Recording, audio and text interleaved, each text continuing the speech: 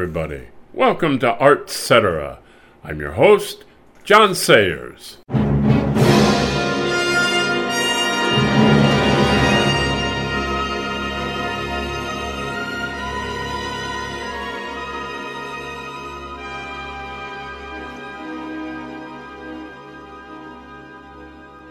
Today I'm going to discuss double basses, sometimes called string basses and sometimes called bass violas. They've been around in orchestra almost since the beginning of musical time.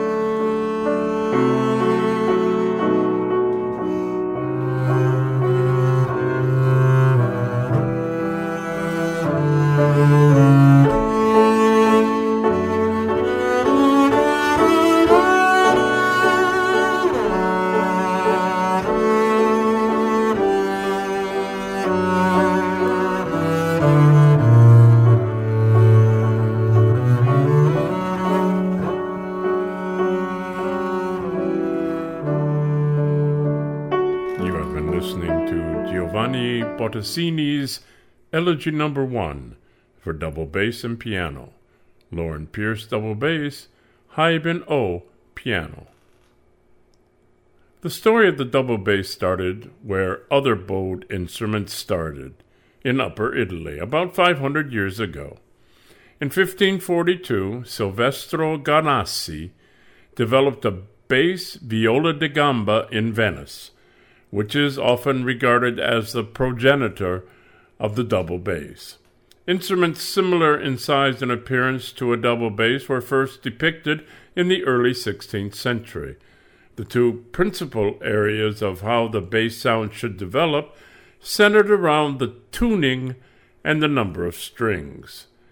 Now, with its sloping shoulders, frets, and 6 strings tuned mainly to fourths, and here we go, D2, G2, C3, E3, A3, and D4. Now, I wouldn't have known that if I hadn't written them down.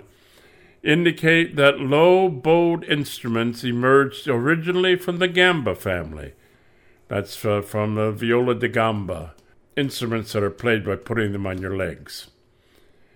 It is known that Ventura Leonori made a bass viola da gamba in Padua in 1585, the lowest 4 strings of which had the same tuning as the modern double bass, E1, A1, D2, G2, those ones I knew.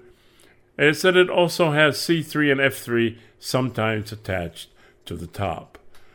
However, this tuning came about mainly by chance, as a standard tuning had still not been decided upon, as it were.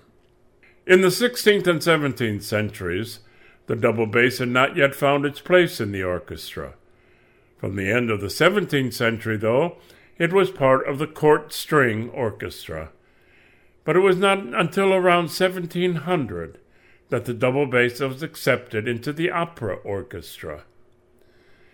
In the mid-18th century, most double basses were made with 3 strings. a practice that continued until shortly before the end of the 19th century, when the 4-string model eventually replaced the 3-string model as the standard. But since the beginning of the 20th century, the double bass's range of tasks and playing techniques has increased enormously, inspired by entirely new tonal concepts. In early jazz, the bass part was played by the tuba or the sousaphone.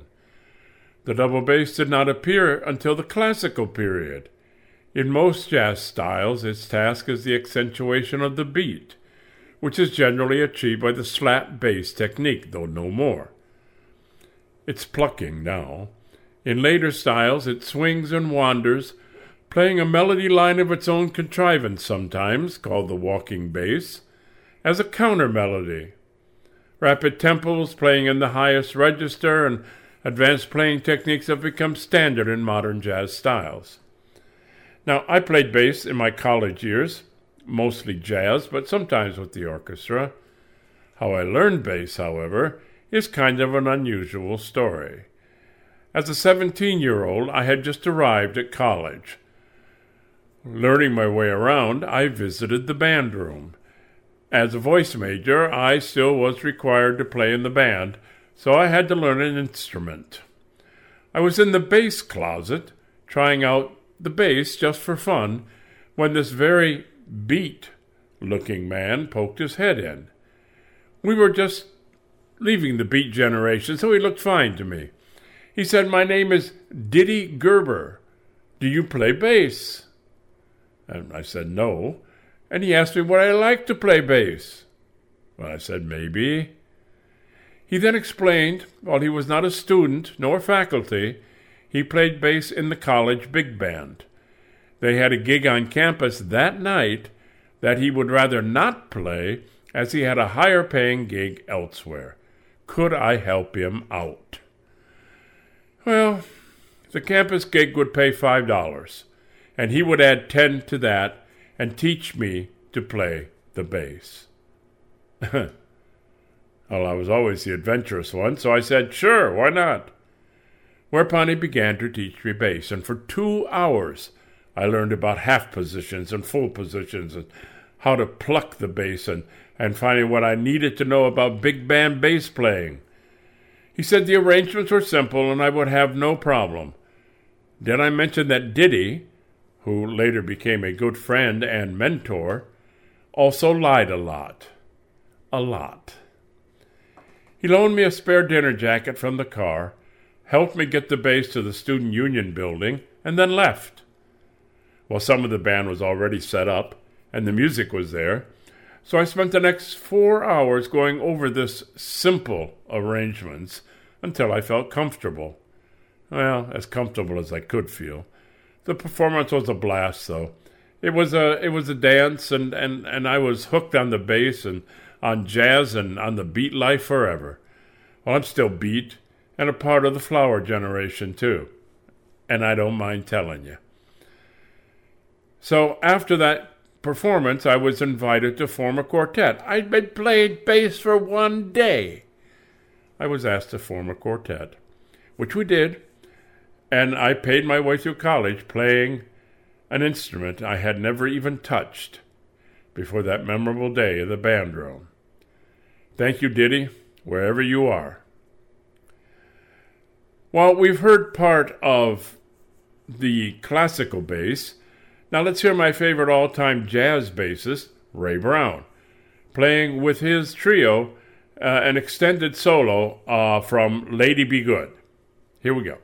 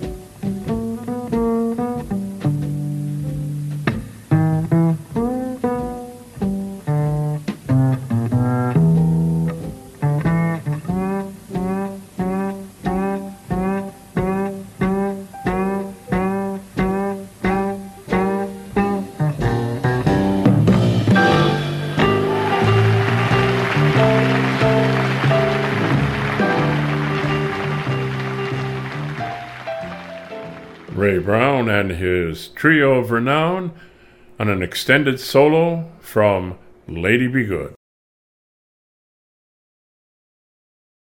I began painting abstract acrylic pieces a few years ago. I tried painting real objects, like a bowl of fruit and things like that, and found out I was not a very good sketch artist, so I turned to abstract art. Growing up, I was exposed to the great masters, and I was amazed at the detail that made art look like a snapshot of real life. But now we have cameras, and now even cameras in our phones, and we're always ready on the spot when needed to take a picture of this or a picture of that sunset over there, or that funny-looking person. So realism painting is no longer a thing. Well, no longer an important thing when it comes to art. Messing with camera images can be very interesting, and that was my first exposure to modern abstract art.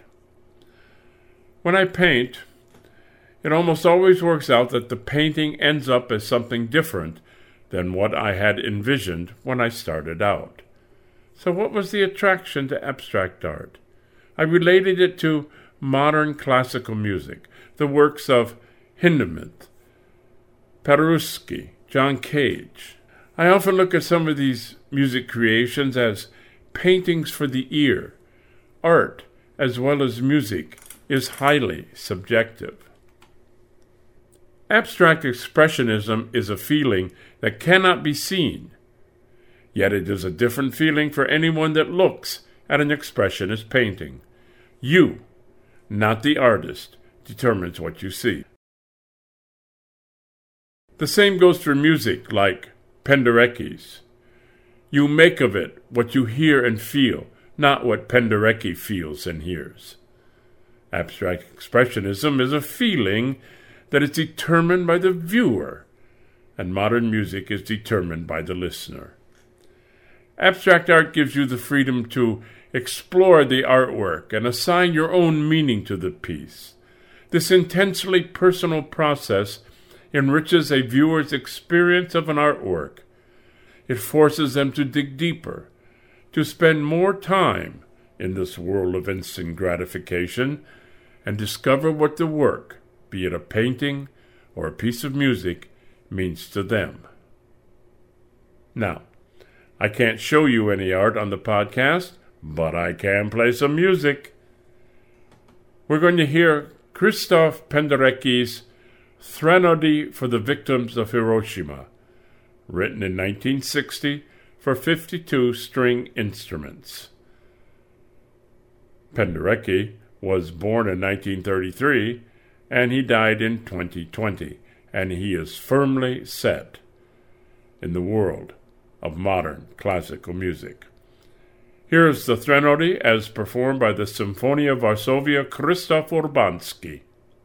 Now, here's the music. What do you think?